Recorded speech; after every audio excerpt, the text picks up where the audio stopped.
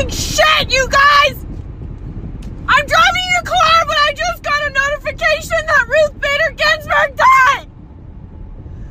Fuck! Could this year get any fucking worse? Ruth, you just had to make it to 2021! Fuck. Seriously? Fuck. God damn it. Fuck you, 2020. Not Ruth. I have not felt this amount of sinking despair since November of 2016. I was violently, physically ill the day after the election, and I was told I was overreacting. Clearly I wasn't. I'm honestly shaken to the core with fear for my rights and the rights of my fellow queer individuals. Trump can appoint whoever he wants. If he's in the mood for 30 more years of oppression for women and queer people, like that's what we're gonna get. I'm not gonna lie, I'm a little scared. I feel like she was one of the only things standing between us and fascism. Where were you when you found out that Ruth Bader Ginsburg had died? Because I burst into tears in the middle of Target. But this is also one of the scariest things that has happened.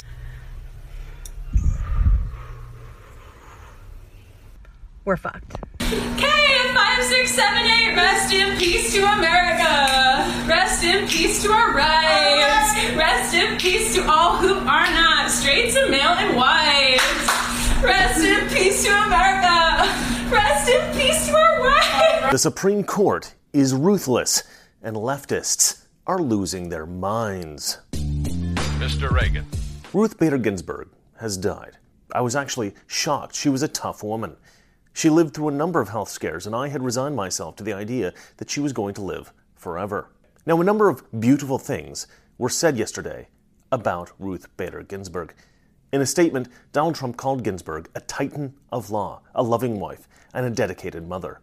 And the statement went on to laud her various achievements and for inspiring all Americans. We can actually see the very moment Trump heard about Ruth Bader Ginsburg's death.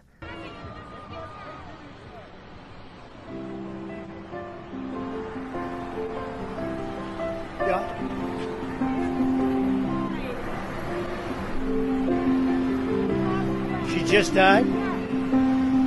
Wow. I didn't know that. You're telling me now for the first time. She led an amazing life. What else can you say? She was an amazing woman. Whether you agreed or not, she was an amazing woman who led an amazing life. I'm actually sad to hear that. I am sad to hear that. Thank you very much. Ballerina, you must have seen her dancing in the sand. While compiling the videos that you saw at the top of the show, I noticed that a number of Democrats were actually touched by Donald Trump's reaction to Ruth Bader Ginsburg. Perhaps that moment may have changed some leftist minds, may have allowed some leftists to see that Donald Trump is in fact human. Attorney General William Barr said about Ginsburg, "She and I did not agree on every issue, but her legal ability, personal integrity, and determination were beyond doubt. She leaves a towering legacy, and all those who seek justice mourn her loss." Judge Scalia's son tweeted, "Today we lost a great jurist, a pioneer, a loving wife, and proud mother and grandmother, and a dear friend to my family. We pray for the justice, her family, and a reunion with her beloved Marty." And there were many others, almost all from conservatives. So how did the left react? Did they write beautiful tweets respectfully celebrating the memory of their great hero, Ruth Bader Ginsburg? No, they definitely did not. Let's read some tweets from some prominent leftists. This woman is a self-proclaimed leftist, feminist, vegan, epidemiologist, Coomer. I don't know what Coomer means. I assume it's some kind of a play on the word boomer.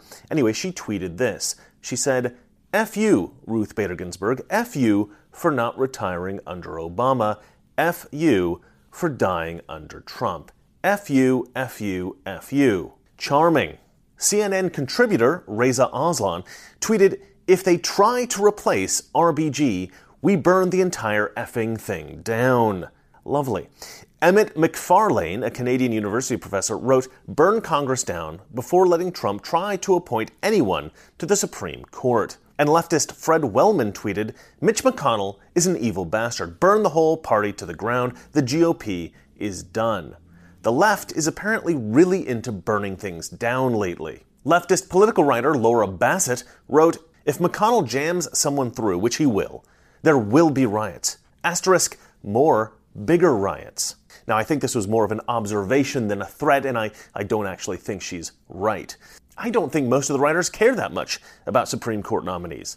It's only us strongly political folks who really care about that stuff. Most of the rioters know very little about politics. Now, a lot, and I mean a lot, of leftists on Twitter were writing, "This is war." Well, that's fun. And the phrase, "no, no, no," is trending on Twitter. And of course, you saw the video compilation at the top of the show. I mean, that was just hilarious. Who needs professional comedians when you have leftists taking videos of themselves and posting them online? Am I right? So, what's going to happen? Trump definitely will be nominating a new Supreme Court justice, and the Senate will definitely be confirming them. There has been some talk of Ted Cruz, and I think that's a real possibility. The man would be an excellent choice. Imagine Trump bringing his former chief rival from 2016 and putting him on the Supreme Court. That would be brilliant. But another strong possibility, and the person that I think is the most likely to get the nomination, is Amy Coney Barrett. Amy Coney Barrett has already gone through one confirmation hearing recently, and the Senate went after her pretty hard on one point and one point alone. They were concerned that she was, basically, too religious. The dogma lives loudly within you, and that's of concern. If you're asking whether I take my faith seriously, and I'm a faithful Catholic, I am, although I would stress that my personal church affiliation or my religious belief would not bear on the discharge of my duties as a judge. Amy Coney Barrett is a devout Catholic. She's got 7 children, and she's active in her church. It's a very strange thing that she would be attacked for being a religious Christian. I mean, being a religious Christian is a good thing. It means that you take seriously the traditional values, ethics, and principles of Christianity, the values, ethics, and principles that facilitated the development of this great country, not to mention civilization as we know it. But here's the thing, since the 1970s, devoutly religious Christians, including Catholics, have been very pro-life. So Democrats have become very opposed to anyone with strong Christian values in any position of power. But they are particularly opposed to strong Christians becoming Supreme Court justices. The left has become obsessed with keeping abortions legal, and so that has become an almost singular focus by which they look to confirm or reject a judicial nominee. Now, conservatives are not so myopic, and conservatives seem to like her because she's a strong constitutionalist. This seems to me to be in keeping with being a strong Christian. You take the tenets of your faith seriously, and you take the Constitution your country is founded upon seriously. Makes sense. But I think what makes her particularly attractive for this nomination is that she's a woman. And yes, we don't like to play identity politics on the right, but as we know, the left does. And replacing a woman with a woman should be more palatable to moderate female voters who want to see RBG replaced with another woman. Another reason that being female benefits Amy Coney Barrett is her immunity to the anti-Kavanaugh tactic. It's rather unlikely that Amy Coney Barrett is going to be accused of a sexual assault from when she was 14. It's just not going to happen. And with a confirmation so close to election, with a confirmation that would be so controversial, you need to streamline the process. And not finding any skeletons in her closet will do just that. The left will, of course, try to slander her. But I think that their primary line of attack will be that she's too religious. They will almost surely try to brand her as a religious nut. But she's not a religious nut. She's a brilliant, charming woman, and she should be respected as such. It's a shame that being a devout Christian is something that people are attacked for these days. The left constantly likes to proclaim that there must be a separation between church and state. But that doesn't really apply here. There have been 114 people appointed and confirmed to the Supreme Court. 113 of them have been adherents to either Christianity or Judaism. Only one, Benjamin Cardozo, a Jewish American who served as a justice in the 1930s, only he considered himself an agnostic. The faith of a nominee should have no bearing on their confirmation, but in America, because of the significance of the abortion question, sadly, Christians are persecuted. Ironically, that was precisely what the First Amendment was written to prevent, and it's what the concept of separation of church and state is meant to prevent. Unfortunately, both of those things have been twisted in order to facilitate religious persecution. Now, getting back to a more practical concern, the Senate needs a simple majority to confirm any Supreme Court nominee. And although Amy Coney Barrett should be confirmed unanimously because she's awesome, it will almost certainly be a party line vote. Every Democrat will almost certainly vote against confirming her, though there will be no legitimate reason. There is a concern that some Republicans will not vote for Barrett. When Barack Obama nominated Merrick Garland, Mitch McConnell refused to hold a hearing to confirm Garland. The reason stated was that it was an election year, and because presidents get to nominate justices, delaying the vote gave Americans an opportunity to have a say in the next Supreme Court nominee. This was true, but it wasn't really the reason Mitch McConnell withheld the vote. He withheld the vote because, on the off chance that Trump won, although it seemed like a long shot at the time, a more conservative judge could be nominated. It was politically advantageous. And that's precisely what happened. Instead of the liberal Merrick Garland, we got the conservative Neil Gorsuch. And now, make no mistake, McConnell will not give up this new political advantage. A nominee will be named by Trump, and a hearing will be held by McConnell.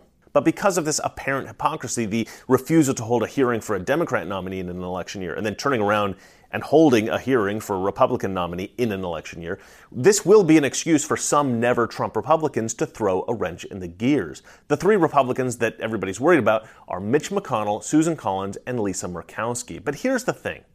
Republicans hold 53 of the seats. Democrats have 45, and there's 2 independent seats. Even without these three, Amy Coney Barrett, or whomever Trump chooses, will be confirmed. Furthermore, I don't believe that these 3 Republicans would risk losing Republican judicial nominees for the Supreme Court. It just seems like too big of a sacrifice to make some kind of useless political statement. But who knows? Never underestimate the viciousness of a never-Trumper. But the way it looks to me, we will be getting a new justice before November, and it will most likely be Amy Coney Barrett. Well, that's it for me. And remember, it's not that our liberal friends are ignorant, it's just that they know so much. That is not so. Good night. We're at war with the most dangerous enemy that has ever faced mankind in his long climb from the swamp to the stars. And it's been said if we lose that war, and in so doing lose this way of freedom of ours, history will record with the greatest astonishment that those who had the most to lose did the least to prevent its happening.